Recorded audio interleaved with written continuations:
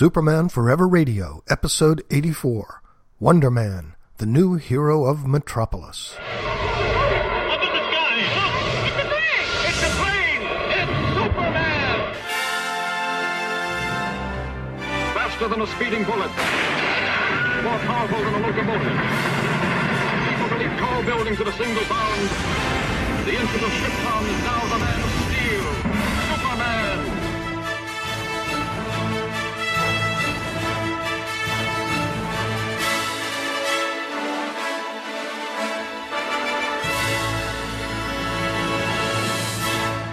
Hello and welcome to Superman Forever Radio. I'm Bob Fisher. This is a show where I take an aspect in the great life and history of Superman and talk about it.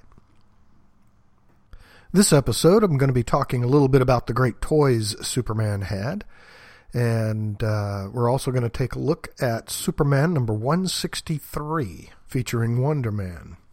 So we'll get to that in a few minutes, but first off, and right off the top, I want to thank Michael Bradley for inviting me to join him on his show Superman and Batman podcast to talk about World's Finest number 142, which featured the composite Superman, one of my favorite DC characters. And Michael Bradley was nice enough to invite me on to talk about it. And in fact, talked so much, Michael had to cut it into 2 episodes. So check that out. That's Superman and Batman, where Michael basically looks at the adventures where Superman and Batman team up in the pages of World's Finest. And we looked at World's Finest number 142, the composite Superman. So check that out, Superman and Batman with Michael Bradley. That's episode, by the way, episode 25, part 1 and 2. Had a blast. Had an absolute blast. Thank you, Michael. Would also like to thank and mention Michael Bailey, Views from the Long Box, also recorded with he and Paul Spataro, Back to the Bins, and Andrew Leyland of Hey Kids Comics. The 4 of us got together to talk about, it's a secret. It's a secret. We're not going to talk about it yet. But I always have fun when I get together with those guys. That's a fun session. I'll let you know when that comes out, because that'll be an interesting show, and I'm sure everyone will want to hear that as well. And I just had a blast. So thank you, Michael Bailey, for inviting me on, and Paul Spataro and Andrew Leyland. What a great time that was.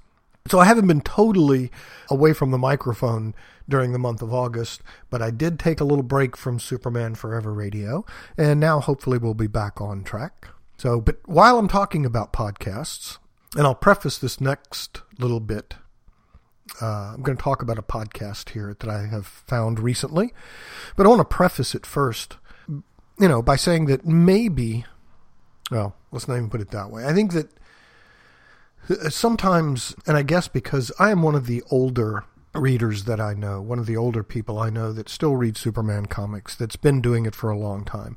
I've just found a new Facebook page that I'm having a great time on, and it looks like several of the people on that site are in my age bracket. It's all about the Silver Age. So that's really fun. I've enjoyed talking to those guys recently.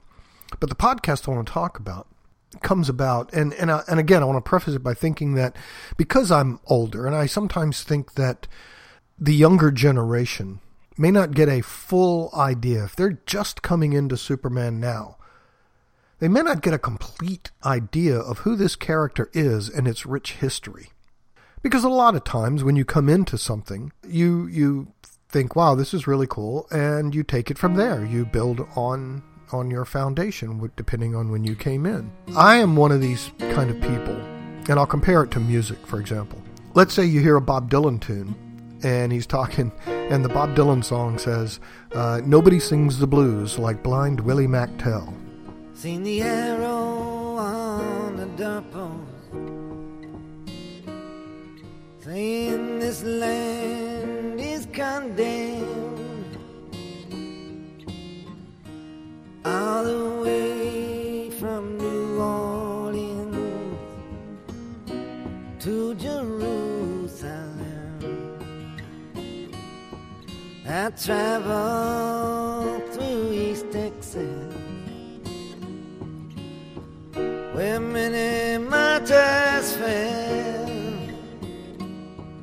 and I know no one can sing the blues like Blind Willie McDowell.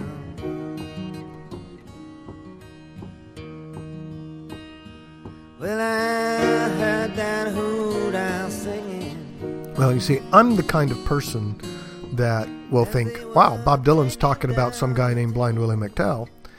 Who is that? So I'll look him up, find some of his records, and go, oh, okay. And realize that he, was from the turn of the century, early 20s, 1920s. And one of the early blues to actually record some vinyl. And a Southern man, blind preacher, actually, too.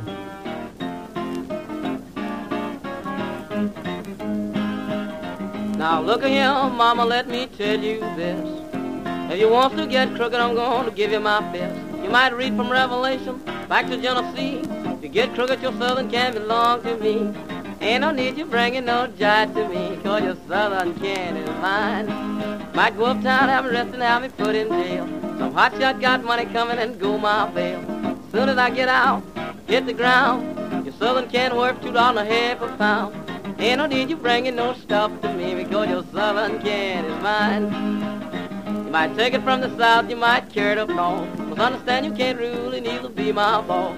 Take it from the east, hide it in the west. But when I get it, mama, your can won't see no rest.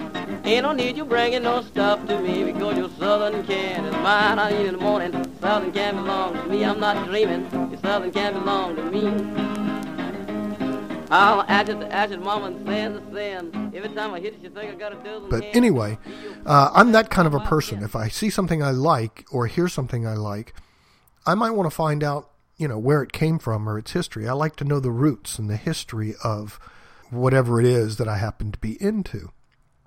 And I've done the same with Superman. I came into Superman as a child with the George Reeves show, of course, and then my cousin showing me a late Golden Age comic from 1946 was my first comic book. But actually, when I first started buying comics and getting them, my parents to get them for me at drugstores or wherever they were at the time, those were Silver Age comics. Those were late 50s Silver Age comics. So my real thing is into Silver Age. But I looked back and started reading Golden Age whenever I could get a chance because of the history thing. And if you're a Superman fan, sometimes you have to qualify. You could almost say, well, which fan? Because it's almost like every 10 years there's a different Superman. He's got super huge powers or no powers or this or that. He changes with the time, so to speak. But the core character, for the most part, has remained. But I do worry, or did worry a little bit sometimes. I think about that if the younger generation, for example, is just reading the New 52 and they're coming into Superman and just reading the New 52, let's say, and the Man of Steel movie that came out last summer, let's say that's what brought you into comics. That is a different take on what has come before it. Now, I'm not bashing the New 52. I'm currently reading the New 52. It's had its problems. It's been up and down, but it's starting to get a little bit of a foothold, I think. There's been some really good story. The Doomed story, I think, was pretty good. Went on a little too long, but still pretty good. And I'm on record as liking the Man of Steel, even though that is not a traditional Superman, so to speak. But if you're young and you're coming into Superman, say within the last 5 or 10 years, that's a very different Superman than had been before. And I worry that, because most people are probably not going to look back at the history and see what else is out there. I don't know. Maybe they do, maybe they don't. But anyway, what has changed my mind recently or made me worry less about the current generation is a podcast called Up, Up, and Away. And the young man's name is Mario Benessi.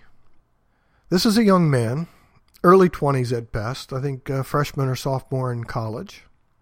Found Superman as an 11-year-old in 2006. So again, a very different Superman than I had growing up, obviously, and a different Superman than the Golden Age. So he found the character as an 11-year-old and has been reading him ever since, and has really and has become his favorite character. Okay? But what is even more special about this guy's show, this young man's show, is that for the first 8 or 9 episodes of his show, called Up, Up, and Away, it's a podcast. You can find it now on iTunes and some other places. I'll let you know where in a second. But the first 8 or 9 shows deal with the different origins throughout history of the Man of Steel chronologically. Yes, each show took an origin story and talked about it. Bravo, sir. Bravo. And doing that, this young man has found that there are some really, really cool things happening in the Golden Age, in the 1930s, 40s, the 50s of the Silver Age, right up today. He's even taken a look at the Max Fleischer cartoons on each episode now. That's how he ends his show. It's just terrific. It's if you're a Superman fan, and I assume you are if you're listening to this, I suggest you download, listen to Mario Benessi, Up, Up, and Away. Nice job, young man. This is a job for Superman.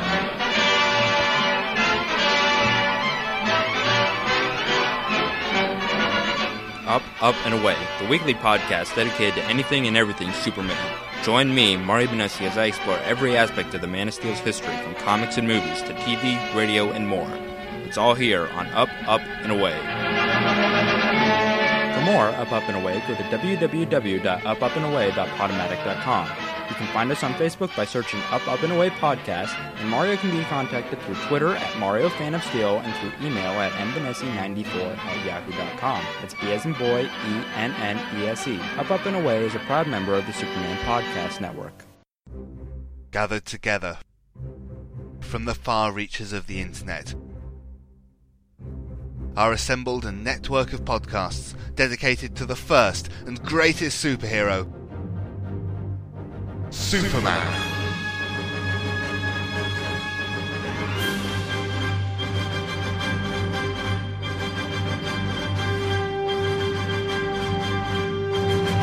The Superman Podcast Network is dedicated to covering all aspects of the Superman legend, featuring Superman and Batman, Golden Age Superman, the Superman Fan Podcast, the DC Comics Presents Show, From Crisis to Crisis, a Superman podcast. It's Superman, the Schuster Herald Podcast, the Kara Zor-El Podcast, Superman Forever Radio, Superman Lives, Up, Up, and Away, Cadmus to Crisis, a Superboy podcast, The Amateur Steel, a John Henry Irons podcast, the world's best podcast, and Radio KL from SupermanHomepage.com. Join hosts Michael Bradley, John Wilson, Billy Hogan, Charlie Niemeyer, Russell Bride, Jeffrey Taylor, Michael Bailey, Scott Gardner, Sam Rizzo, Danny Sapp, Bob Fisher, Prismo, Mario Benessi, Drew Wintermeyer, David Byer, Matthew Epps. I'm Isaac, I'm Adam, Steve Eunice, and co-host Scotty V at SupermanPodcastNetwork.com.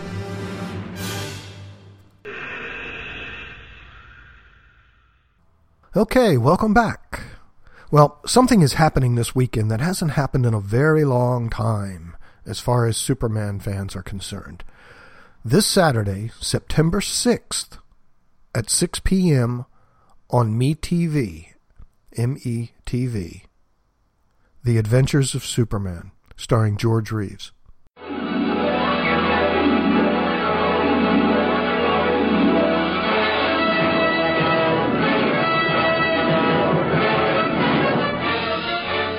Than a speeding bullet. More powerful than a locomotive. Able to leap tall buildings at a single bound. Look, up in the sky. It's a bird. It's a plane. It's Superman. Yes, it's Superman. Strange visitor from another planet who came to Earth with powers and abilities far beyond those of mortal men. Superman, who can change the course of mighty rivers, bend steel in his bare hands, and who, disguised as Clark Kent, mild-mannered reporter for a great metropolitan newspaper, fights a never-ending battle for truth, justice, and the American way. And now, another exciting episode in The Adventures of Superman. Yay! broadcast television, a bunch of us are going to be able to sit down at the same time all over the country and watch Superman again. Very, very cool. And not just any Superman. In my mind, the Superman. So this will be very cool. Yay! I know where I'm going to be. I'm going to be sitting in front of my TV Saturday, September 6th at 6 p.m. on MeTV watching The Adventures of Superman. Now, I know it's a little weird. I've got all the DVDs, obviously. I can pop these episodes in and watch them anytime I want, and I have done so. I watch them semi-regularly. But there's something about it being broadcast when you know that other people are going to be watching it at the same time. It's just kind of cool.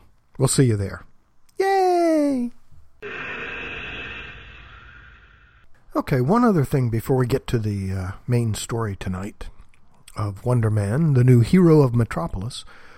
One other little question I have, and I'm putting this out as a question to you guys, because I have done a little digging and can't seem to find it. But let's put it this way. During the Silver Age, or the 60s, Superman was arguably at his most powerful levels. He had the most incredible powers you could imagine, all put into one individual. And not just the super strength and the ability to fly and invulnerability, bullets bounce off. But he had incredible vision powers. Now, maybe because of my own problems in that particular area, I've always thought his vision powers were, well, spectacular. But I seem to remember a story, now we're talking about the 60s, maybe late 50s, where sitting at his desk somewhere, the way I remember it, is Clark Kent was sitting at his desk at the Daily Planet and either looks out the window or just daydreams, but then turns on his supervision and looks through the building, looks up into space, and again, using this supervision, looking into space, looks at another planet in another solar system, and then zooms in with his vision to see that it's inhabited and there's a civilization of little weird-looking aliens and carrying on their little lives. And Superman, Clark Kent, at his desk, happens to notice on this faraway planet in another solar system that something is going on, a crime of some sort is happening. And using the combination again now of his telescopic vision to look at the planet, okay, and then more of that to zoom in to see the people on the planet, then to look around and realize that, look over there on that part of in that city over there near that whatever, there's a crime going on, and how can I help stop this thing? He uses his heat vision to set, and in my memory it was to he severed a fuse on a pole where they had like a police box or something like that. So even on this far planet, they had 50s style, futuristic though, police boxes or something. And using his heat vision, set the alarm off, which scared the crook away. So he foiled a crime on a distant planet using combinations of his vision powers in real time. God, I love Silver Age physics.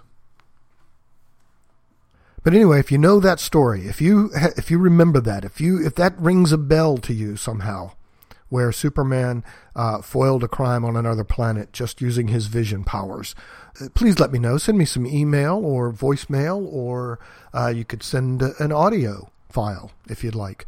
But get in touch with me. Bob at supermanforever.com.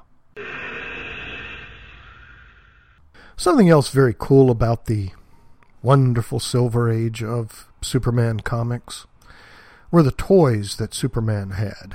He had some very cool things.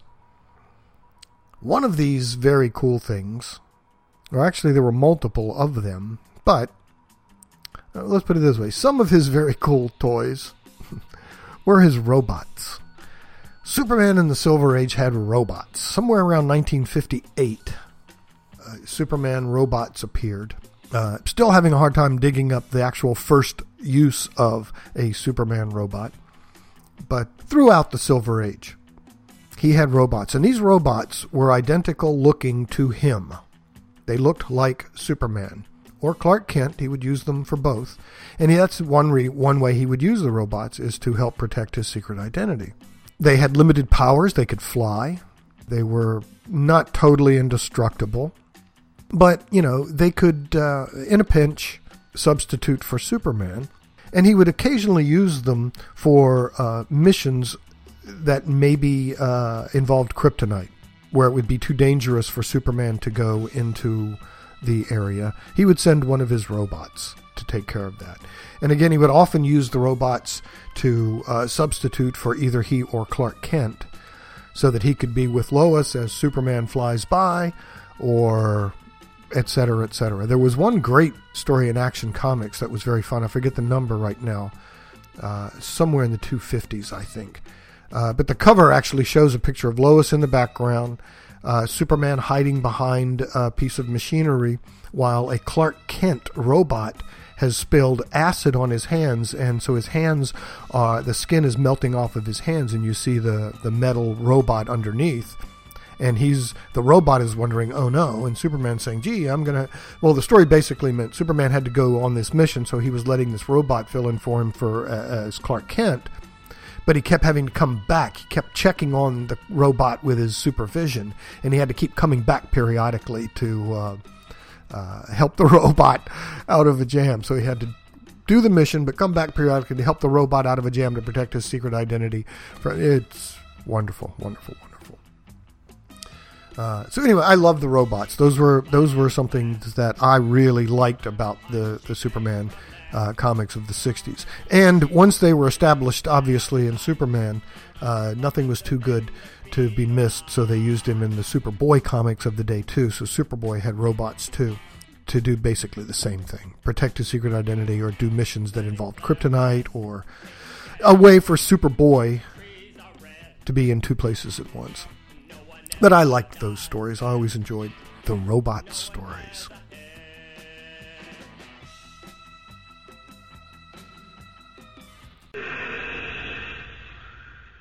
Did you ever wonder what would happen if another hero came to Metropolis and kind of out-heroed Superman? How would Supes react? What would he do? Would he welcome the guy with open arms? Would he mistrust him? Would he turn against him? Would he fight him? What would happen if a Wonder Man became the new hero of Metropolis? Superman number 163. Cover date, August 1963. Release date was June 20th, 1963. And the editor was Mort Weisinger. Cover artwork, the great Curt Swan, inked by George Klein. The story, Wonder Man, the new hero of Metropolis, has the creative team that is quickly just becoming my favorite team. It just seems like every time I pull out a comic that I want to do for the show, or that I just want to read here lately, that I think, oh, I remember that story. Wow, that was a great story. Pick it up, I look up the credits, and I see that it was written by Edmund Hamilton. Really? Edmund Hamilton. And the more I do some research on this guy, the more I find out, oh, he did that? He did that? Wow, really? No kidding. Over 280 stories he did for DC at about this time period, from roughly 1960 to 1965, 66. So for 6 years or so, he was just pumping out stories for DC. Superman, some Batman, World's Finest, Adventure, Superboy, Legion of Superheroes, Flash, wow. And a great science fiction writer in his own right. And in fact, a little tangent here. I think one of the differences, actually, in the time period of, say, the 60s, it started to change a little bit in the 70s, but from the 60s back to the earliest times, comic book writers were usually established writers of prose, of fiction or nonfiction, of novels, of other short stories, of other categories before they even came to comic books. There were exceptions, of course. The great Jerry Siegel was primarily a comic book writer, but wrote short stories and did many other things. But when I find that Edmund Hamilton wrote some of my favorite science fiction stories as well, then now he keeps popping up over and over again in the stories that I want to talk about here on the show. I think, wow, amazing. So there's over 280 DC Comics stories written by Edmund Hamilton, and most of them are of the sci-fi nature. Even and I was talking online with actually John Wilson just last night a little bit about this, that Edmund Hamilton seems to be one of the few guys that could make Batman work in a sci-fi situation, and I appreciate that. So anyway, Edmund Hamilton, go out and look him up. So he wrote our story today.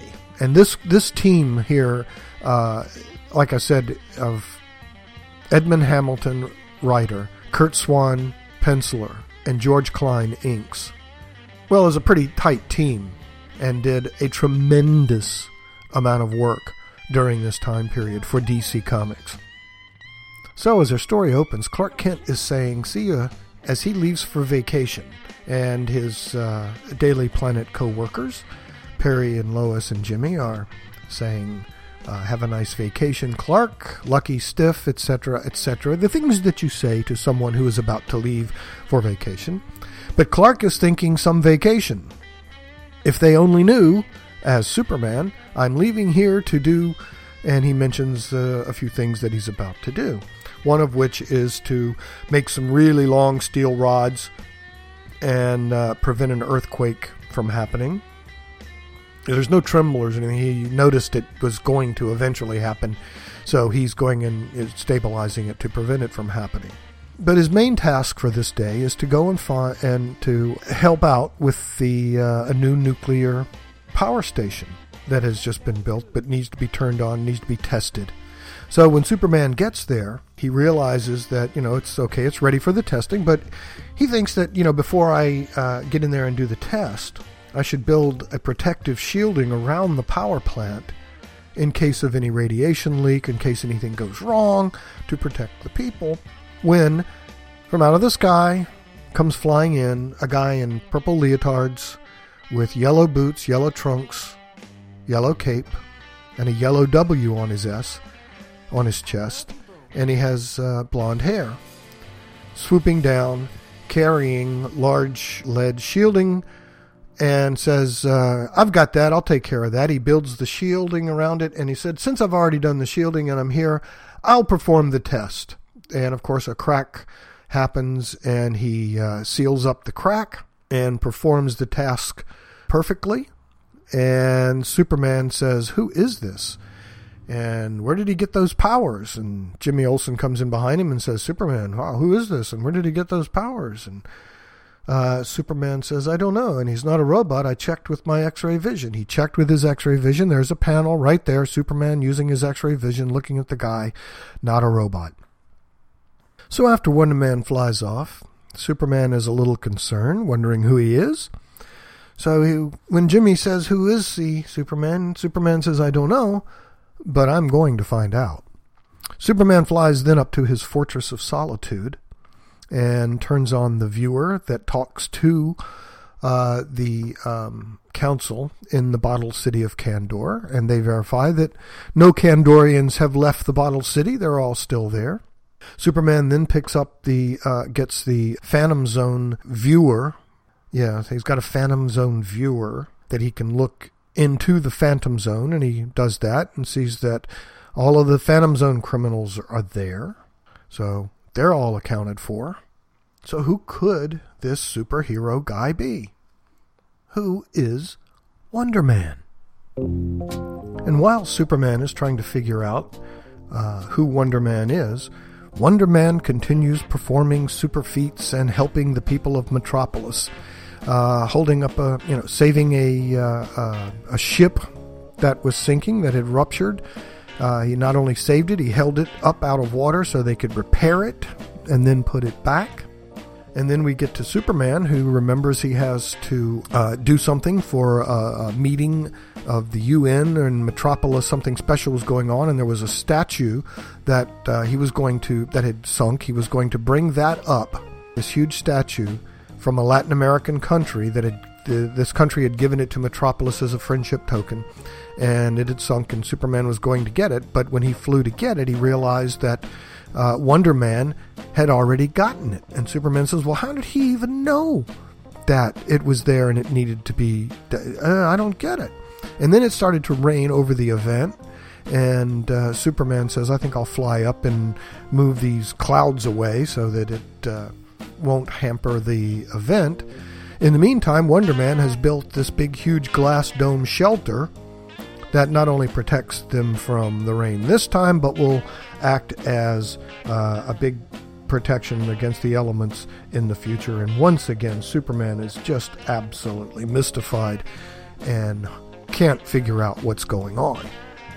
Finally, Superman says, enough is enough, and confronts Wonder Man. And Wonder Man says, back off, Clark Kent. He knows who I am. Oh no, and pulls a piece of kryptonite from his pouch in his cape. Yes, that's what in the 60s, Superman had a pouch in his cape. That was very standard procedure that's apparently where he carried stuff. Yeah, don't get into the physics about how it still flowed and everything and kept and didn't weight down. Don't get into all that. He had a pouch in his cape where he kept stuff. Wonder Man also now has a pouch in his cape where he pulls out a piece of kryptonite and threatens Superman with it. And basically says, Superman, this town ain't big enough for the both of us, and it ain't me that's going to leave. Superman since the guy's got the kryptonite, Superman kind of backs off and flies away. Shortly, you never know really how much time that is, but at the end of the story, they tell us how much time has elapsed, so this time shortly probably just means a few hours.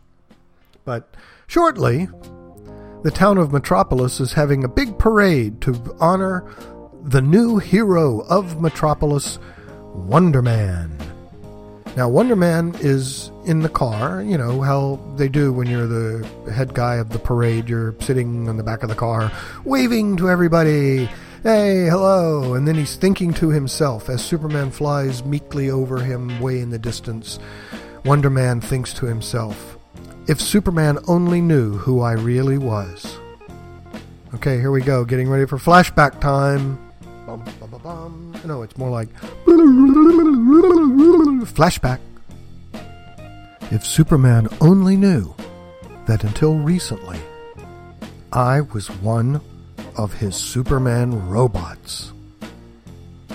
And then we see a panel of Superman talking to 3 or 4 of the Superman robots. It looks like they're in the closet of Clark Kent's apartment. And he points to one of the robots and says, you're the strongest of all my robots. That's why I call you Ajax, after a famous strong man. And what was happening is Superman was telling then Ajax what had happened was a meteor shower was out in space coming towards Earth. It won't get here for a while, but he wanted to take care of it. And it had kryptonite within the meteor shower. So he was going to send Ajax, his strongest robot, out to take care of the meteor shower. So he ordered Ajax to go out to the meteor shower.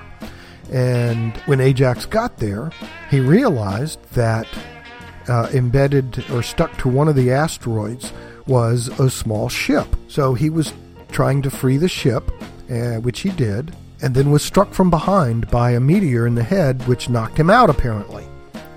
As he woke up, the 2 aliens were standing over top of him. And the 2 aliens, by the way, when I say aliens like that, you probably in your mental brain come up with, you know, some sort of a weird alien-looking thing mentally.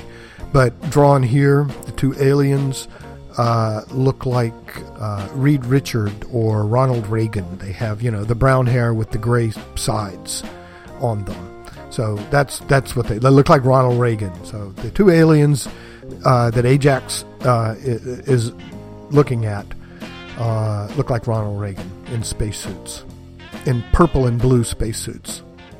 So anyway, Ajax comes to, and he's looking at these two aliens, and then he looks in a mirror, and he's now got blonde hair and a slightly changed face, and no longer has a robot body. And the two aliens tell him that in order to thank him for saving them when the stray meteor knocked him out, they put his consciousness into an android body. So now he has superpowers, and he's an android, and thank you very much. And they give him a costume, the Wonder Man costume. He's all excited and leaves. And as he leaves, he looks back at the ship, and he says, wow, I have X-ray vision. I can fly, and I have X-ray vision. And he says, I can even see through the ship at the two aliens that saved me and gave me these powers. And now I must get back to Earth quickly. We come back to him now in the car at the parade, and he's still thinking about how great it is to be, have an expressive face, to be a human, and thinking how badly Superman must feel that he has been outshined by the new hero, and he must now continue on with his plan. Suddenly from above, the Daily Planet newsroom helicopter gets wrapped up in, I think, one of the banners or something, and is starting to fall.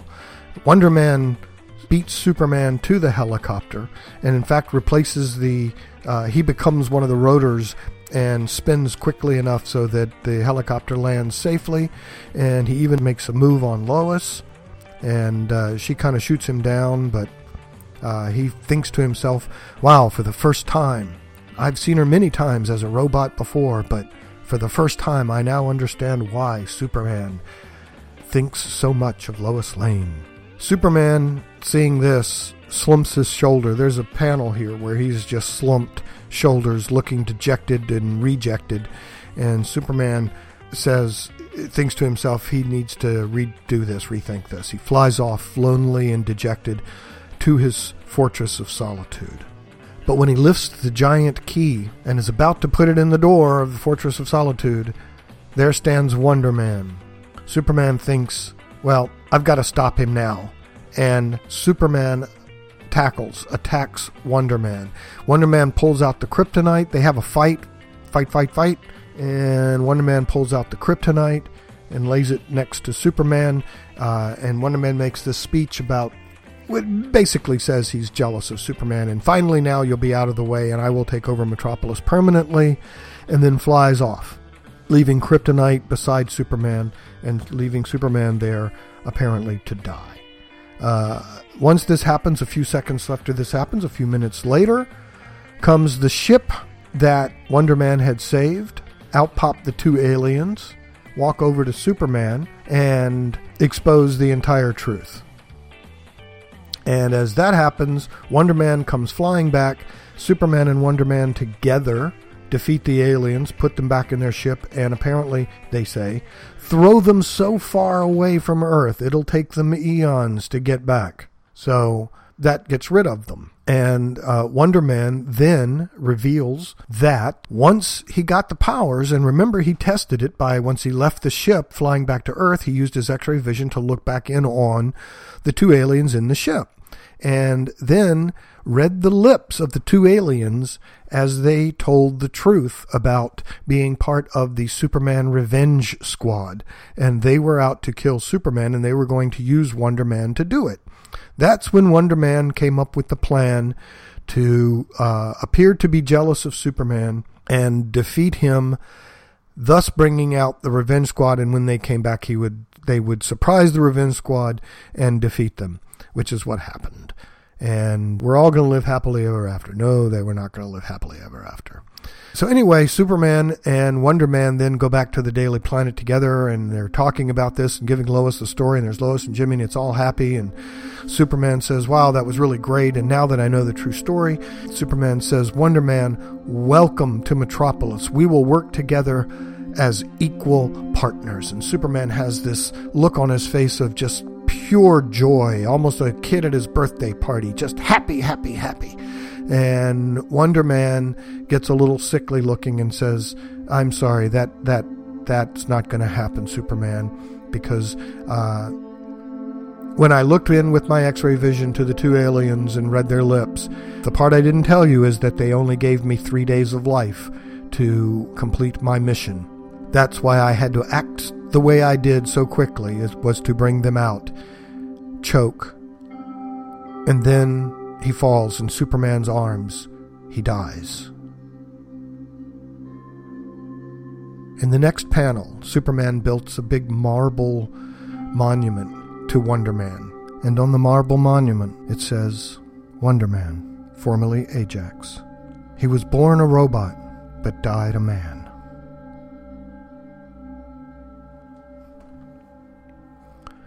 I don't really have a lot of notes on this one, other than terrific little story. 12 pages, written by Edmund Hamilton. Some terrific Curt Swan pencils. The artwork throughout, again, is expressive, poignant when it needs to be. It's really just Curt Swan at his best. And, just a terrific little story. So, don't have a whole lot of notes on this one.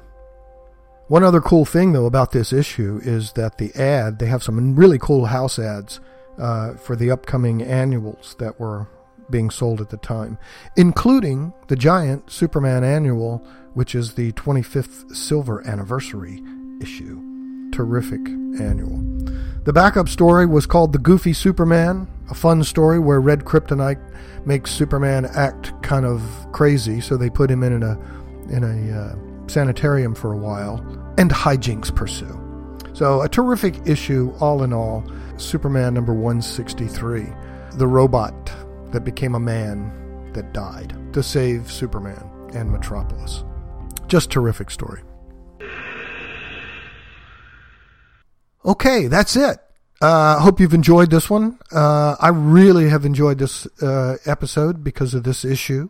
The fact that there's a lot of cool stuff happening in the world of Superman, not the least of which, as I mentioned earlier, Saturday, September 6th, 6 p.m. on MeTV, The Adventures of Superman, starring George Reeves. And they're starting from the beginning. Superman on Earth, Episode 1, Season 1, and Season 1, Episode 2, The Haunted Lighthouse. 2 great episodes, which tells me they're starting from the beginning. They're doing the black and white Season 1 episodes first, more like black and white crime noir dramas and adventure mysteries than Superman comic books, but absolutely wonderful. We'll see you next time. Thanks for being here, folks. Superman is based on the original character appearing in Action Comics and Superman magazine. All copyrights are, owned by their respective copyright holders. I do this for fun, not profit, because, there's no profit to be made in talking about Superman on a podcast, so don't sue me. Be back next time for an all-new episode of Superman Forever Radio. I'm Bob Fisher.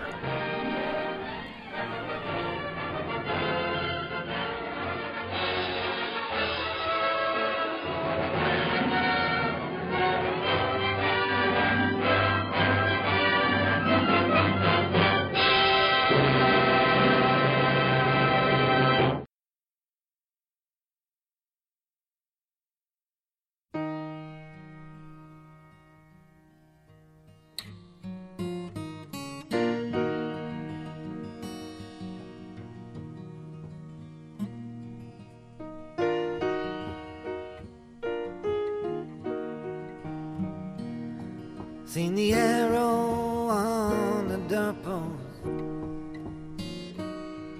saying this land is condemned, all the way from New Orleans to Jerusalem. I traveled through East Texas, where many martyrs fell.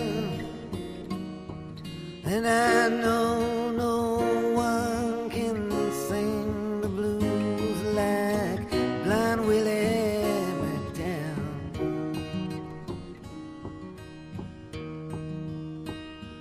Well, I heard that hoot owl singing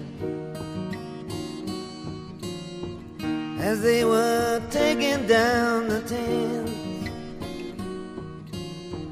The stars above the barren trees was his only audience. Then charcoal gypsy maidens can strut their feathers well, but nobody can sing the blues like Blind Willie McDowell.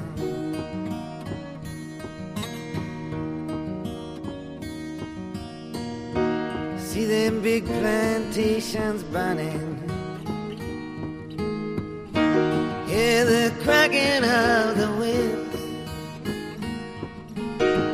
smell that sweet magnolia blooming, see the ghost of slavery's ship.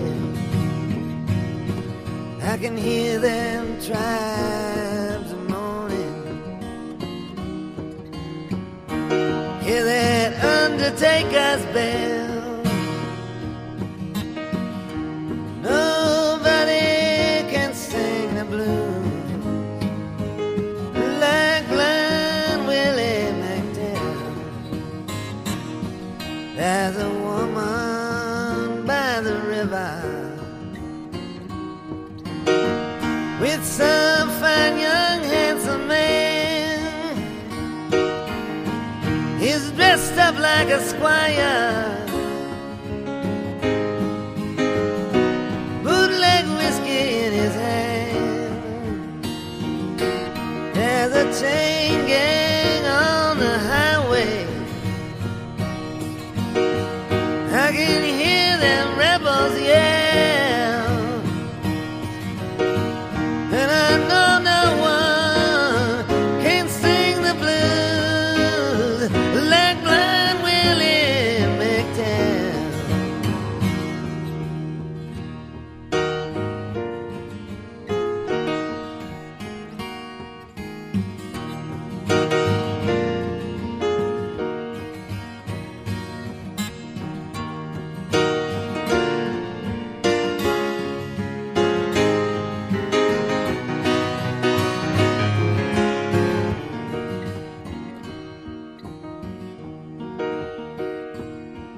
Where God is in his heaven, and we all want what's his,